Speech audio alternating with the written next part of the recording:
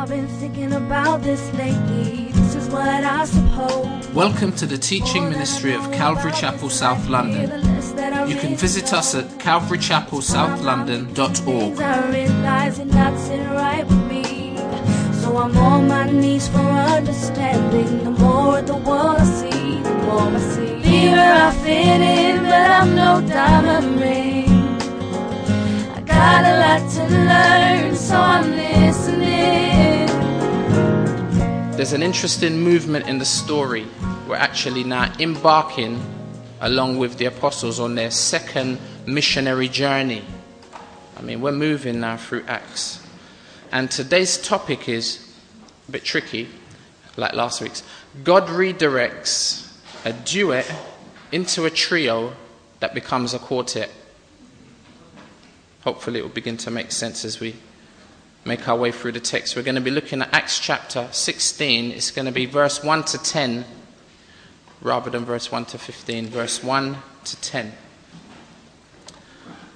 And if you turn with me to Acts 16, I'm going to start reading.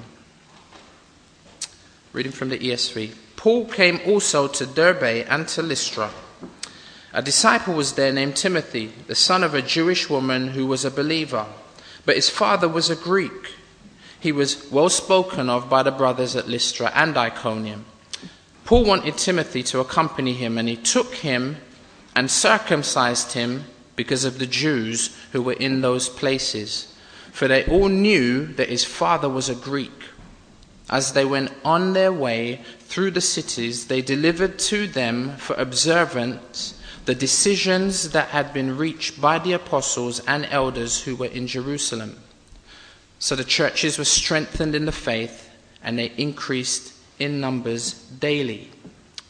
Verse 6. And they went through the region of Phrygia and Galatia, having been forbidden by the Holy Spirit to speak the word in Asia. And when they had come up to Mysia, they attempted to go into Bithynia, but the Spirit of Jesus did not allow them. So passing by Mysia, they went down to Troas, and a vision appeared to Paul in the night. A man of Macedonia was standing there, urging him and saying, "Come over to Macedonia and help us." And when Paul had seen the vision, immediately we sought to go on into Macedonia, concluding that God had called us to preach the gospel there. Now, can I just say, if you're not a Christian today, can I just encourage you, welcome you to listen in as the scriptures speak specifically and particularly to Christians today. And Christians, can I ask you to follow with me carefully through the text, because if you don't, you will get lost, like I did a couple of times. Now, we saw last week that Paul and Barnabas have now been mutually separated. After working together in ministry for 7 years, they now part company because of a sharp disagreement over John Mark. And it's particularly because he determined to abandon them at the beginning of their first missionary journey. And both leaders end up going in different directions. Barnabas and John have gone to Cyprus. Paul and Silas now go to Syria and Cilicia. And we learned that God will ultimately work this out for good. But, as we've been talking about in our community groups last week, this is not an excuse for Christian quarreling. In 2 Timothy chapter 2, verse 23 to 25, it says, "Have nothing to do with foolish, ignorant controversies. You know that they breed quarrels, and the Lord's servant must not be quarrelsome, but kind to everyone, able to teach, patiently enduring evil, correcting his opponents." How? With gentleness. Conflict and confrontations will happen, yet we must be careful to make sure that we are arguing the right point for the right reason at the right time and in the right way. We now hear nothing more in Acts about Barnabas. The narrative continues to keep the camera, as it were, on Paul, along with his new associates. So it's Paul and Silas, and in a moment we're going to meet Timothy, and at a certain point we will also see the introduction of an invisible guest who's not named, but we know who he is, yet his name isn't mentioned, and it's not Jesus. More about that in a moment. So, okay, verse 1. Paul came also to Derbe and to Lystra. Now, these cities were the final destination on the last missionary journey that we saw back in chapter 14. It was the end point, or at least the last city they visited, right? And then they eventually end up going back on themselves. So let's just remind ourselves briefly with regard to the journey. No. Oh, good. Right. So they originally were in Antioch in Syria, and they left there and they went to Cyprus. And then from Cyprus they went up to Pamphylia, up to Antioch, then to Iconium, Lystra, and Derbe, which is where they ended, right?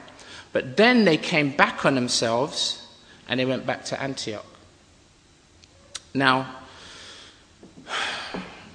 it's funny because this time what they end up doing is they end up traveling west now from where they originally were. So they're in Antioch. They now end up traveling west, back into the heart of where they came from, back to Derbe, the church that was there. And arriving at Derbe and Lystra, they find a disciple there whose name is Timothy. And the first thing that we notice about Timothy is that he is what? Right, I'm going to ask you to just look back at your Bibles. He's what? He's a disciple. Knowing that it was Paul and Barnabas that were responsible for bringing the gospel to this city probably meant that Timothy was a product of their ministry 5 years previously. Now, Paul later on in 1 Corinthians chapter 4 refers to Timothy as his son or his child in the faith. And he's not just a convert, but he's a disciple. Now, we had a leadership meeting yesterday, and we were talking about the difference between a disciple and a false convert. How many of you know a disciple goes on to maturity and a life of fruitfulness, whereas a false convert doesn't mature and doesn't bear fruit? So, 2 Timothy 2, verse 19. Thank you, Lord. It says, "The Lord knows those who are his. Let them that name the name of Christ depart from iniquity." See, that's a genuine believer. Someone who names the name of Christ, but in conjunction with that profession, they depart from iniquity. They're a faithful disciple. And Timothy has done this. That is, he's departed from iniquity. But he was also pursuing righteousness. He's a genuine believer. And no great wonder, because he has a great godly heritage. It says he was the son of a Jewish woman who was a believer. And this is probably a reference to her, that is his mother, becoming a Christian as a result of the first missionary journey. But it says that she was also Jewish, right?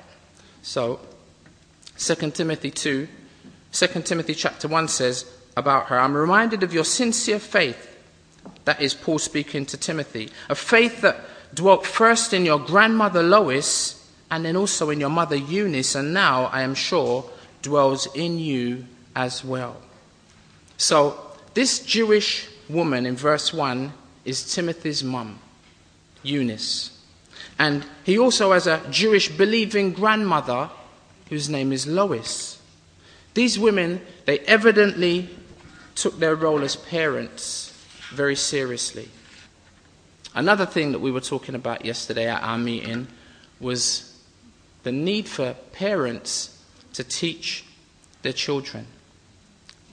You know, I think in our society we've in a general sense, relinquish our responsibility to teach our children. And I include myself in that because I see what I have flopped and failed in the past. Yet, from a Jewish point of view, Deuteronomy 6 says the responsibility of an individual who loves the Lord their God with all their heart, with all their soul, with all their strength, it then goes on to say that then they ought to teach their children. When you're in the way, when you're lying down, when you're on the bus, when you're in the car. And you can't teach them unless that word is actually in your heart, right? You can't pull out your Bible when you're driving. So, the responsibility to teach children fundamentally isn't the schools. The responsibility to teach children isn't necessarily and fundamentally the children's church's responsibility. And it's neither the youth church's responsibility. It's our responsibility as parents. So one of the things we were talking and praying about, which is something that you'll hear more about in the coming weeks and months, is how can we equip ourselves as parents to train up our children and follow the great example of Lois and Eunice.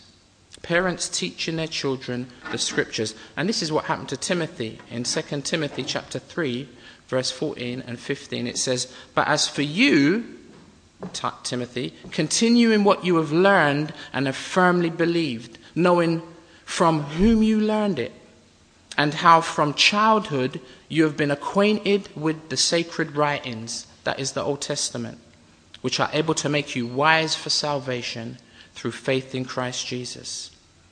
See, Lois evidently instructed Eunice, who in like fashion instructed Timothy. And possibly without a husband around. Timothy's father was a Greek and probably still a heathen. So he could have been around, but if he's a heathen and he's not Jewish in his perspective, then he's kind of present but absent, at least in a spiritual sense, from a spiritual point of view. And again, isn't that so common in our culture? I mean, it's one thing to have a dad home, but it's another thing to have a dad home and present, apart from being present and absent. So Timothy's father was a Greek, and I say that he probably was still a heathen because we're going to see in a minute that Timothy wasn't circumcised. Probably because his dad wasn't circumcised. So as much as Lois has taught her son the scriptures verbally, it's possible that she, at one point, failed to set an example practically. Getting yoked together with a quote-unquote unbeliever. And it doesn't mention if they were married. It just says Timothy's father, not Lois's husband. So it was a mixed marriage, it was a mixed, ambiguous relationship that potentially wasn't a marriage, producing a mixed child. Some commentators suggest that Timothy's father had possibly died because of the tense of the verb was. Timothy's father was a Greek. Not just speaking about his nationality, but talking about the fact that it was past in terms of him now not being present. Was, meaning he no longer is alive, that is. We're not sure. Verse 2 says, he was well spoken of, that is Timothy, he was well spoken of by the brothers. Not just at Lystra, but also, if you notice, at Iconium. So word had gone abroad about Timothy. His good reputation was widespread. And seemingly, for all these reasons, Paul wanted Timothy to now accompany him, it says in verse 3. And he took him and circumcised him. This seems to confirm what we said earlier about Timothy becoming Paul's son, as it were. I mean, his dad is not around. And if he is, he doesn't seem to have much influence in his life. Because Paul feels at liberty to take him now and circumcise him. I mean, he ain't just going to take somebody and... I mean, circumcision is quite a substantial act, right? And Timothy's a big boy. Probably a young man, but big enough for circumcision to be substantial an issue. You know what I mean? And it seems as if Paul just takes charge of this young man's life. And I suggest that his dad evidently wasn't around or didn't have much influence in his life. But, wait a minute. Wasn't it Paul who, a few weeks ago, fought tooth and nail against circumcision? Just in the last chapter, right? Now this is astonishing. 1 minute, Paul, you're saying that we don't need to be circumcised. The next minute, you seem to be saying that we do. Which is it, Paul? I mean, verse 4 says that Paul actually is carrying the very letter that contained the conclusion of the conference, which was that circumcision was no longer necessary, right? He's got the letter, and he's going to all of the churches communicating this message. In Galatians chapter 5, verse 2, notice who's speaking.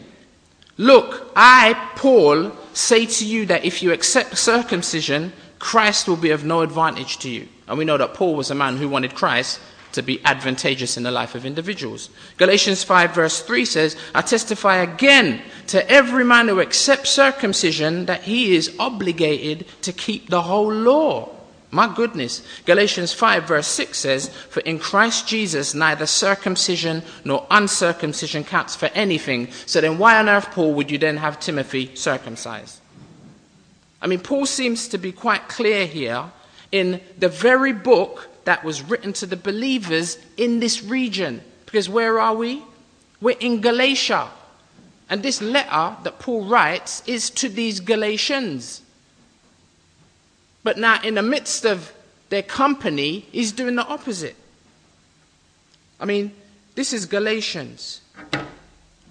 And the language suggests that it was either Paul that circumcises now Timothy personally, or personally arranged Timothy's circumcision. I mean, was Paul a schizophrenic? Well, we get the answer at the end of verse 3. Paul circumcised Timothy because of the Jews who were in those places, for they all knew that his father was a Greek. See, Paul recognized that if the Jews knew that Timothy wasn't circumcised, it would frustrate the mission. Jews would not open the proverbial door of their houses, let alone the door of the synagogues, to the message. Which, if you remember, was Paul's strategy, right? In every city that he visited, that was to go to the synagogues. So this was a strategic move on Paul's behalf, not a salvific move. This is nothing to do with salvation. It wasn't done in order to bring salvation for Timothy. It was done in order to remove the obstacles that might prevent the message of salvation. Jacob Prash is going to be our guest speaker coming on the 21st of November. Some of us went to see him on Tuesday night. He's a character. If you've ever seen him, well, I should say if you've ever heard him, you know that. If you ever see him, then you know that. Because he's a quirky, unusual looking individual. But the guy is serious when it comes to the Word of God.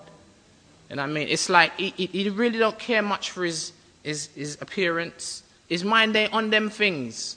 So he'll come and his tie's a bit twisted and, you know what I mean, his hair might be a bit disheveled, but he don't business about them things. You can see that, if you're here on the 21st, you'll see what I mean. But I would encourage you to be here on the 21st and bring, you know what I'm saying, your friends, particularly your unsaved friends, because we will be in for a treat. I kid you not. Well, Jacob Prash, he is a Jewish Christian. He's Jewish by birth. He grew up in the States and he lives in the UK. And he's a Christian. He's Jewish, but he's a Christian, which is really quite an unusual combination, right? And check it. he doesn't eat pork. Why? Because he can't? No. He doesn't eat pork so as not to cause offense or an unnecessary stumbling block, because his family are unconverted Jews. So they're still like, we can't eat pork, right? He keeps Shabbat, or the Sabbath. Not because he has to, but in order to identify with his family members. We find the same principle in 1 Corinthians 9, verse 19 to 23. It says, "For though I am free from all, says Paul, I have made myself a servant to all, that I might win more of them. To the Jews, I became as a Jew in order to win Jews. To those under the law, I became as one under the law." But notice, though not being myself under the law, that I might win those who are under the law. So he come across like he's obedient to the law, but he's not really putting himself under the law. Verse 21, "To those outside the law," that's Gentiles, right? "I became as one outside the law, not being outside the law of God, mind you, but under the law of Christ, that I might win those outside the law. To the weak I became weak, that I might win the weak. I became all things to all people, that by all means I might save some. I do it all for the sake of the gospel, that I may share with them in its blessings." Now don't take those verses and feel like, why? That means I could do anything then. No, it doesn't. We talked about that a few weeks ago, and I'm going to talk about it further in a moment. Things to do and not to do. Not because of law, not trying to make myself righteous before God, because I am already righteous if I put my trust and my faith in Christ, and so are you. So it's not doing anything extra to try to get God to accept me. He already has in Christ. Right? So not because of law, but because of the perfect law of liberty. Under different circumstances in Galatians 2, Paul refused to have Titus circumcised. Why? Because others were requiring it as a means to acquire salvation. And Paul says, no. Not when it comes to salvation, this issue of circumcision, no. Titus, you don't need to be circumcised to be saved. See, but Paul did this, that is, at least circumcised Timothy, in order to accommodate the Jews, in order to accommodate the gospel. Again, this proves that Timothy must have been a dedicated disciple, willing to subject himself to that. I mean, and at this point, I have to ask the question, what are we willing to do for the sake of the gospel? We're disciples, right? Well, disciples very frequently, very often, have to make sacrifices. Jesus said to his disciples, he says, "You want to follow me?" And they did. He says, well, if you do want to follow me, you're going to have to deny yourself. You're going to have to pick up your cross. Then you can follow me. It's quite easy to say, yeah, I want to follow Jesus. But following Jesus can be a painful process. It will mean at some point, in some way, sacrifice. Just like Jesus. For him, he had to die on a cross. And although we will not have to die on a cross literally, we will have to die on a cross spiritually. And I know that some of you are experiencing that. Some of you have experienced that. And if you haven't, if you're a disciple, you will. Someone said that our lives as a Christian is a three-part circle, right? You're either going into difficulty, you're either in the middle of difficulty, or you're just coming out of some kind of difficulty. And if you're a disciple, you say amen. So the question is, as disciples, what are we willing to do? Or, more to my point, what are we willing not to do for the sake of the gospel?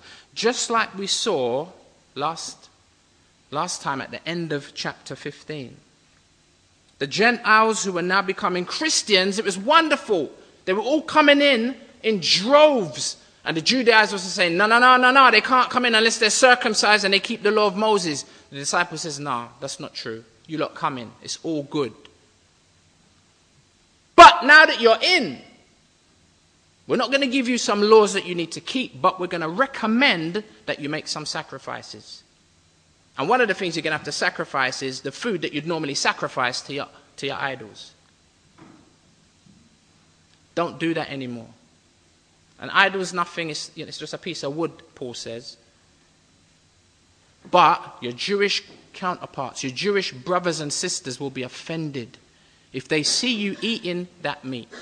If they see you eating meat that has been strangled and hasn't had the blood poured out properly. It's not kosher. Are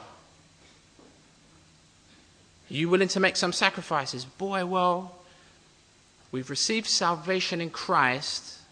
Our sins have all been forgiven, and now we're going to heaven. We're going to be there eternally. No hell. Can I really make that sacrifice, not eating the meat? I mean, it's a no-brainer, right? Of course you will make that sacrifice. If you love your brother, that is. Again, we're covering old ground. The Gentiles who were now becoming Christians were challenged to not do the things that they used to do that are not necessarily sinful. Not because they had to, but because it would accommodate the gospel in a heavily Jewish culture. You see that? Okay, well, how about contextualizing that? How about our 21st century culture? We don't live back then, and it's easy to say, yeah, they shouldn't eat meat strangled. Yeah, shouldn't eat meat offered up to idols. Yeah. It's easy for us to say that. Well, what about the stuff then that we are confronted with by way of challenge in our time, in our day and time? What are some of the issues we're confronted with? Well, let me just mention a few. How about dress? Or the lack of it? How about cosmetic surgery? Remember, we're not talking about laws that you must obey. I mean, this is stuff you can choose to do. How about, we talked about it, mentioned it last time, tattoos. Now, I mentioned that one straight after cosmetic surgery because both of them are permanently affecting the body forever. Well, at least until you get your new body right. How about the issue of alcohol? We're talking about things you can do, but we're also talking about things that you may not necessarily do. Because you're free to do it, but you're also free not to do it. How about circumcision? And I mentioned circumcision because it's still pretty relevant today. I had a friend who was Jamaican who got married to a lady who's from Ghana. And they had a very, very difficult time over, should we circumcise our son? One said, we have to. And the other said, why? And it was an issue. I mean, even to the point where it wasn't fundamentally this problem that caused them to separate, but they ended up divorcing. Now again, that's not the fundamental reason. How about going to the pub? Or going to a wine bar? All right, now that one seems like probably some are saying, yeah, standard. As Christians, we shouldn't go to wine bars. But then there are some that say, it's not a big thing. And you're both right. Drinking coffee. Maybe that's one you wouldn't have expected to come up, but there's people that drink coffee on the basis of an addiction. Not so much in our culture. It's becoming, Starbucks in every corner, right? But particularly in America, my God, there's people that can't function. To me, that sounds like a drug. Can't function. But there's no law against it. How about this one? How about smoking?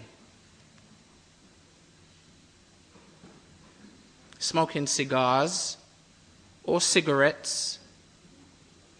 Now, I mentioned them too because evidently the other ones are illegal.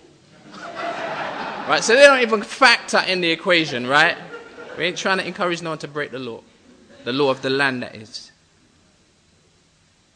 How about overeating? I got myself in trouble when I mentioned that one the last time. All right, well, how about under-eating?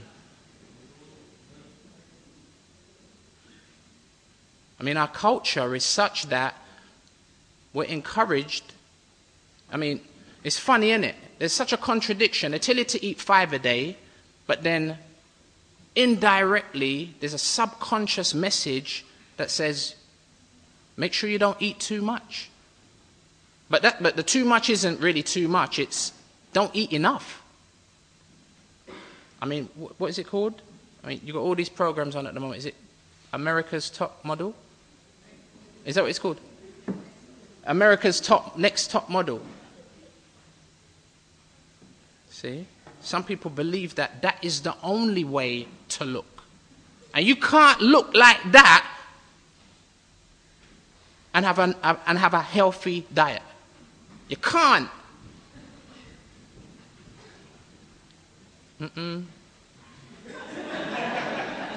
I take it they're not leaving because they're offended. I'm sure they're not. Okay, let me keep going through this list or we're going to be here all day. How about video games?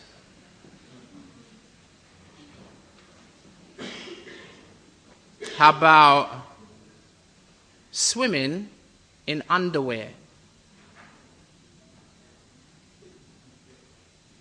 I'm going to just let that one hang for a minute. Now remember, we're talking about 21st century culture. You want to go back to first century culture? Since someone in a skimpy bathing suit, you only have to go back 100 years.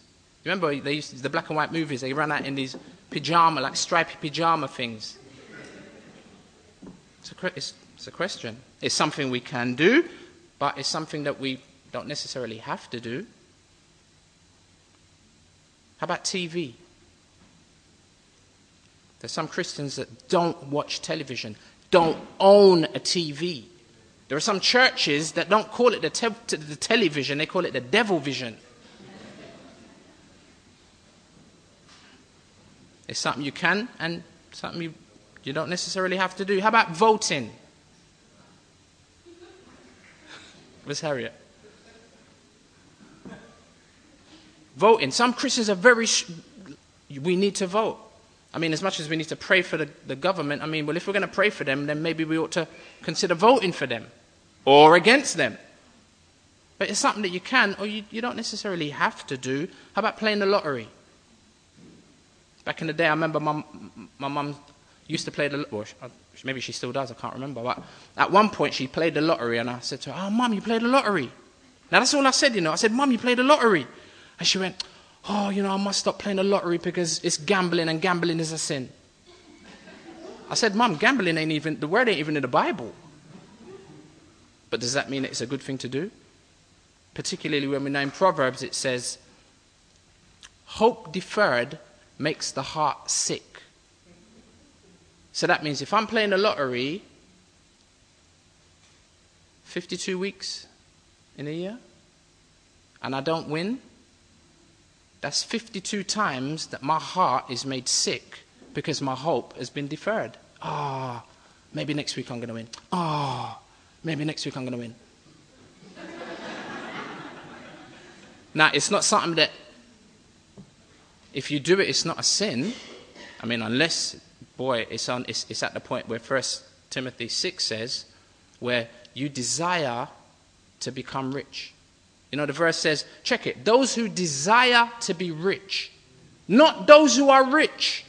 Those who desire to be rich fall into a snare and into a trap and into many foolish and harmful lusts which drown men in destruction and perdition.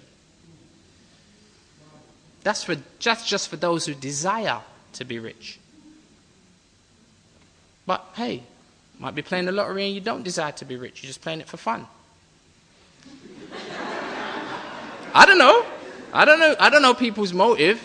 I mean, I walk past the betting shop and I see guys in the betting shop, and it does cross my mind. I wonder what the motive is.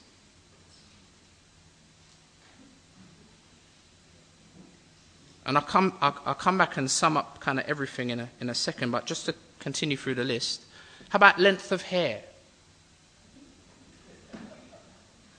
How about I got to move. How about celebrating or not celebrating Christmas? How about church membership? Something that you don't have to do. How about wearing a wedding ring? Oh man, my man's married and he never wears his wedding ring. Well, who said that he has to? I'm just asking the questions. How about birth control? I mean, boy, we definitely need to talk about self-control if you're not married. Right? But for a couple that's married, should they use birth control or should they be just trusting in the Lord? I know that Galatians 6, is it 7, says, "Be not deceived, God is not mocked. For whatsoever a man sows, that shall he also reap." You sow a seed, you're going to reap a harvest. See, issues that are not necessarily sin, but issues of conscience. These are issues of wisdom. The wisdom issues. See, Timothy didn't need to be circumcised, but he was. In the same way as a Christian, is God challenging you in any of these, in any other areas? Not just to do something, but to not do something. I suspect we will have a lot to talk about in community groups this week. You can read Romans chapter 14 and also 1 Corinthians chapter 8 for further clarification on these issues. Verse 4 of our chapter 16, Acts. "As they went on their way through the cities, they delivered to them for observance the decisions that had been reached by the apostles and elders who were in Jerusalem." So they got this letter, and they're communicating the contents of the letter, which is you don't need to be circumcised. And they're doing that to all of the churches in all of the cities that they're traveling through now, right? This letter contains the conclusions from the Jerusalem summit in the last chapter. And it says the contents of the letter brings blessing. Look at verse 5. "So the churches were strengthened in the faith, and they increased in numbers daily." Now remember, their aim wasn't to visit all the churches. I should say, their aim was to visit all of the churches that they'd previously visited. That is Paul with Barnabas, right?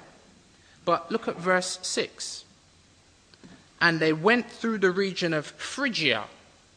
Now, there's a whole heap of places that we need to have a brief look at. So I've tried to put them on a map so we can identify them with a little bit more clarity.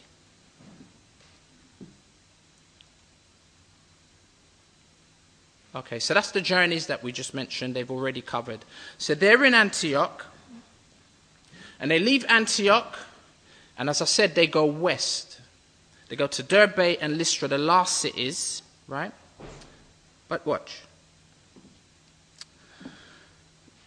They travel northwest and not southwest.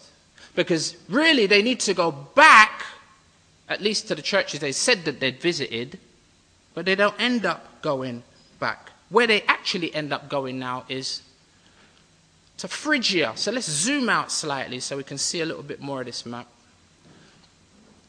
they leave Lystra and they go up now to Phrygia, which is unusual, right? Verse 6 says they go to Phrygia and Galatia, having been forbidden by the Holy Spirit to speak the word in Asia. Now Asia, as you can see, Asia is the ancient name for Turkey. They called Turkey back then Asia Minor. So it says that they were forbidden to speak the word in Asia. But wait a minute. Last week when we looked at the end of chapter 15, we were convinced that it was the will of the Lord that Paul and Silas go back to strengthen the churches. But it seems like, it may not necessarily have been the will of the Lord. Well, we're going to see. So they go to the Turkish mainland, right? Now, we don't know how the Lord did this.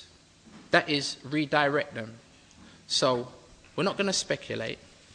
Proverbs chapter 16 verse 9 says, the heart of a man plans his way, but the Lord establishes his steps. Proverbs 16 verse 3 says, commit your way to the Lord, and your plans will be established. A bit like Proverbs 3 verse 5 and 6, isn't it? Trust in the Lord with all your heart and lean not on your own understanding, but acknowledge him in all your ways. Lord, this is what I want to do. This is what I'm planning to do. But it may not be, the Lord be like, what, that's not really what I want for you.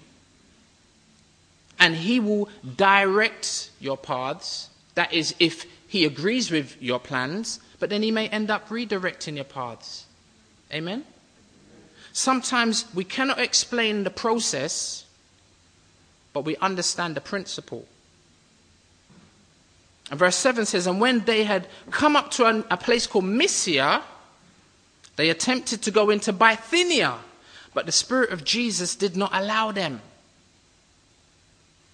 Again, we don't know how. We don't know. Was it logs that fell, like trees that fell down in the road, or we don't know. So as I said, I'm not going to speculate. So they try again. Watch. This is the whole area of Galatia. They've tried to go to Mysia. Then watch what they do. They then choose to go to Bithynia. Now where's Bithynia? Based on the fact that they're feeling like, you know what? Maybe it's not the Lord. Maybe, whatever it was that prevented us was the devil. Let's go back to the churches because they need strengthening, right? Let's say that was their perspective. Which direction would they go? They'd go back down at least southwest or south, right? Check it. Look what they do. They go northeast to Bithynia. Why? Because what they're doing is they're actually trying to make their way back round, but the Lord never let them go south. But they're thinking, well, maybe the Lord wants us to go up north and then make our way back down to Galatia. But what does the verse say? Verse 8, so passing by Mysia, now let me show you this. What they now do is they leave Bithynia because the Lord blocks the road, and they go back now to Mysia. You see what I'm saying? This is complicated. They go back to Mysia, kind of going back for the second time because they'd just come from Mysia, but the door got blocked in Bithynia. Then I go back to Mysia, and now they go down to Troas. That means they crossed it. Back up. Troas is just north of Mysia. Can you see that on the map?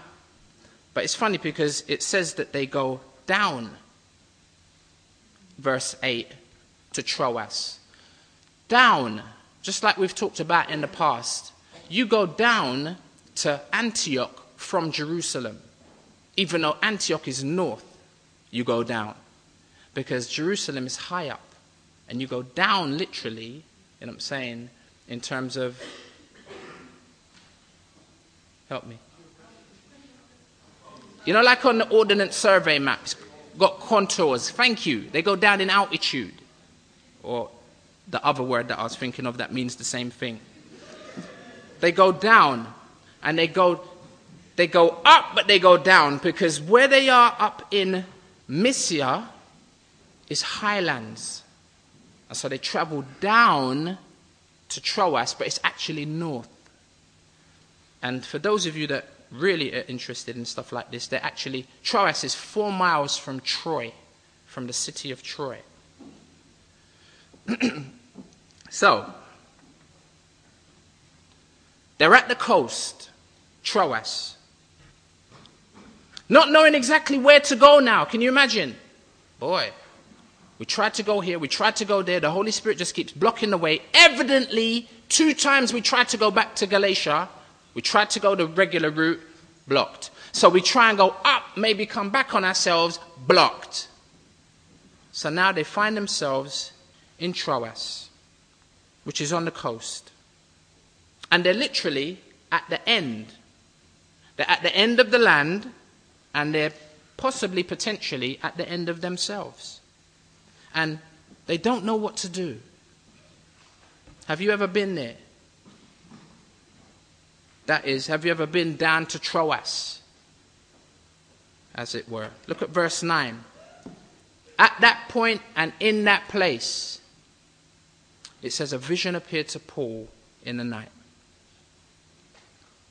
Wow. God is able to lead his apostle. And God is able also to lead his people, that is us, by his Spirit. Romans 8 says that the children of God are led by the Spirit of God. Back to verse 9. It says, and a vision appeared to Paul in the night. A man of Macedonia was standing there, urging him and saying, come over to Macedonia and help us. Now, Macedonia is across the Aegean Sea. And it's kind of going northwest of Mysia, and it's in Greece. Northern Greece. That whole area is called Macedonia.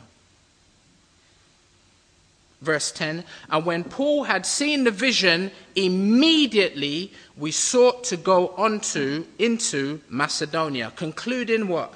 That God had called us to preach the gospel to them. See, remember I said at the beginning of the message that we would meet an invisible guest who is not named, but we know who he is, and it's not Jesus, and it's not the Holy Spirit. Okay, like, well, if it ain't the Holy Spirit, ain't Jesus, who is it? Notice the they passages up to verse 7. My Bible. Notice the they passages up to verse 7. I'll just go back to verse 6. It says, and they, who's the they? Paul and Silas. And who now? Timothy. So the duet has become a trio, right?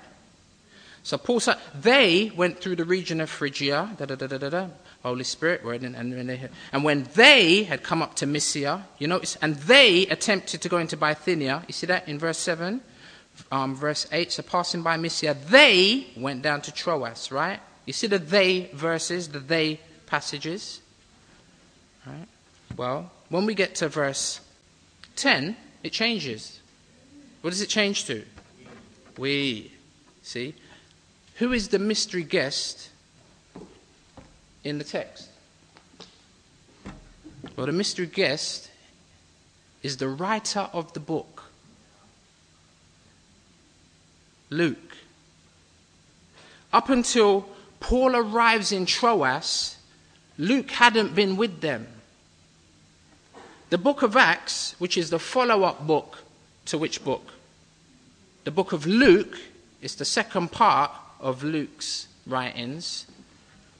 Both books, up to this point, have all been based on gathered eyewitness accounts that Luke has collated. He wasn't there in the account of the whole of his gospel, and right up to this chapter, Luke wasn't there. That's why he makes reference to them as them and they. See, he compiled everything that we've been studying over the past year and a half in Acts, right up to the 15th chapter. But now, everything beyond this point will now be his personal eyewitness account, because he's now a part of Paul's mission team. Hence, we and no longer they. So not only did Paul need to be redirected to Macedonia so that he could preach the gospel there and not where he had determined, but Paul was also redirected to meet Luke, the writer of this book. And God redirects a duet into a trio that becomes now a quartet. Paul and Silas are joined by Timothy, who are now joined by Luke, all on the basis of God's leading by his Spirit. Amen. Now, this is really encouraging for us, because sometimes, like Paul, we kind of know where we're going, but it may not necessarily be where the Lord wants us to go. But we can rest assured that if we're his disciples, then he will redirect us. Amen. We may not know how he's going to do it, and it's wonderful that the Lord, as Luke has written, doesn't make reference to how the Lord did it, because it's going to be different in all of our circumstances, how the Lord will redirect us. I've kind of been waiting to get here because I wanted to mention, some of you might be saying, it's been 2 years now, you guys said you're going to Jamaica. Yeah, we know. I thought you lot were sure that that's where you were going. Well, we were. Now, we still aim to go, but it seems like the Lord has redirected us, at least temporarily. As you know, myself, Mark, including Neil, we're all at Bible school. Still got another year to go, so we're not going to Jamaica for at least another year. Whereas we planned to be there last year. They're living, but it just never worked out like that. And at first, my pride was dented because it kind of come across like, boy, never really heard the Lord that clearly. You know what I mean? But because we are not there yet, we want you to be confident that it's not that we felt like we've missed the Lord. It's just that we realize that his timing is not our timing. And it's been a blessing that we never went. A lie, Mark? Because the stuff that we've learned over the past year has been invaluable. And we feel like the Lord is still continuing to lay foundation here anyway at South London. I mean, the group of leaders that are here, we're struggling already, let alone, you know what I'm saying, for 2 people to be taken out. You know, the building could, who knows, could collapse. Not because we think that we're anything, but evidently the Lord has us here for a purpose. And I'll just say that to say with you, you know what I mean, don't be disappointed because things ain't worked out the way you expected them to in your own life with regard to your own purposes and plans. But continue just to focus on being a disciple.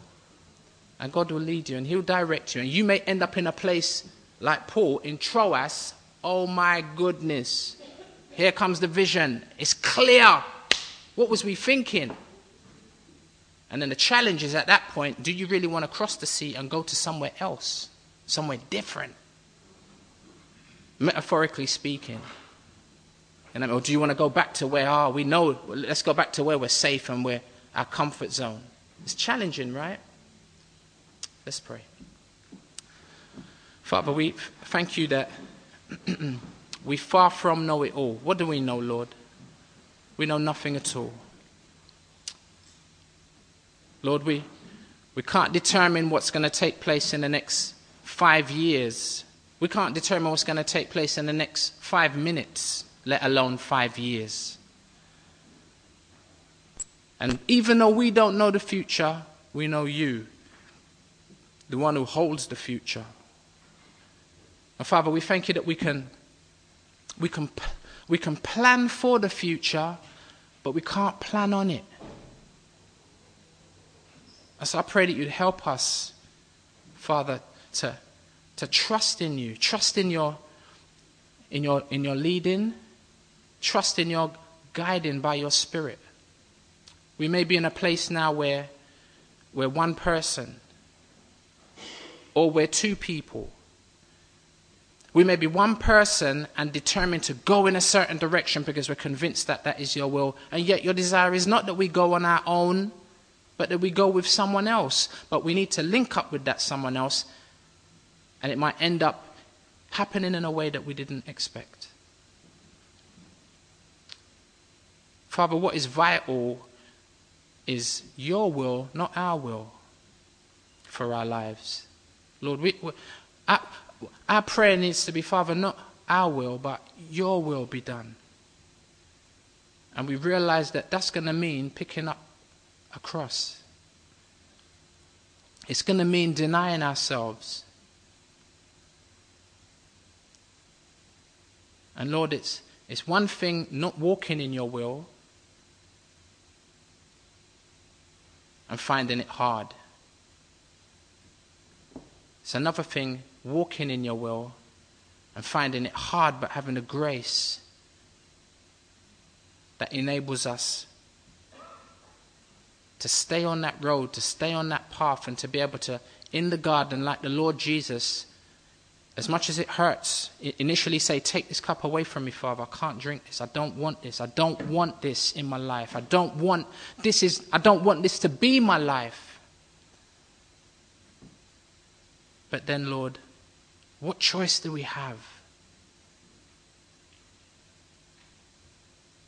We pray that in that moment that you would help us in the way you helped the Lord Jesus to say, okay, not my will, Father, but your will be done. And that we would drink the cup. And that might be a marriage. It might be someone who feels like they can't go another day in their marriage. Lord, I pray that they would get on their knees in the Garden of Gethsemane, as it were, in the darkness. And they may feel like they're sweating great drops of blood because they don't want to embrace this. But Father, that your grace would be sufficient. It might be someone, Lord, who's confronting a changing career. It might be someone who you've called to do something that they really don't want to do. It might be the challenge with children as parents. It might be the challenge with a parent. And as a young person, I just can't deal with this no more. Lord, I pray that you provide the grace for them to be able to fall on their knees and say, Father, not my will, but your will be done in my life. Help me to submit to your will, Father. I thank you, Father, that you will provide the grace that is sufficient for us in that time. And Lord, last of all, I pray that you'd help us, Lord, in those areas where we have liberty to do things, but we also have liberty not to do them. And that you'd help us, Lord, to be able to hear what you're saying to us by your Spirit. Give us ears to hear. And help us to be cognizant of others, Lord, because they are being affected by the things that we feel we have license and liberty to do. Lord, help us to be sensitive in that sense. And again, to die and deny ourselves, Lord, for the benefit of others, Lord.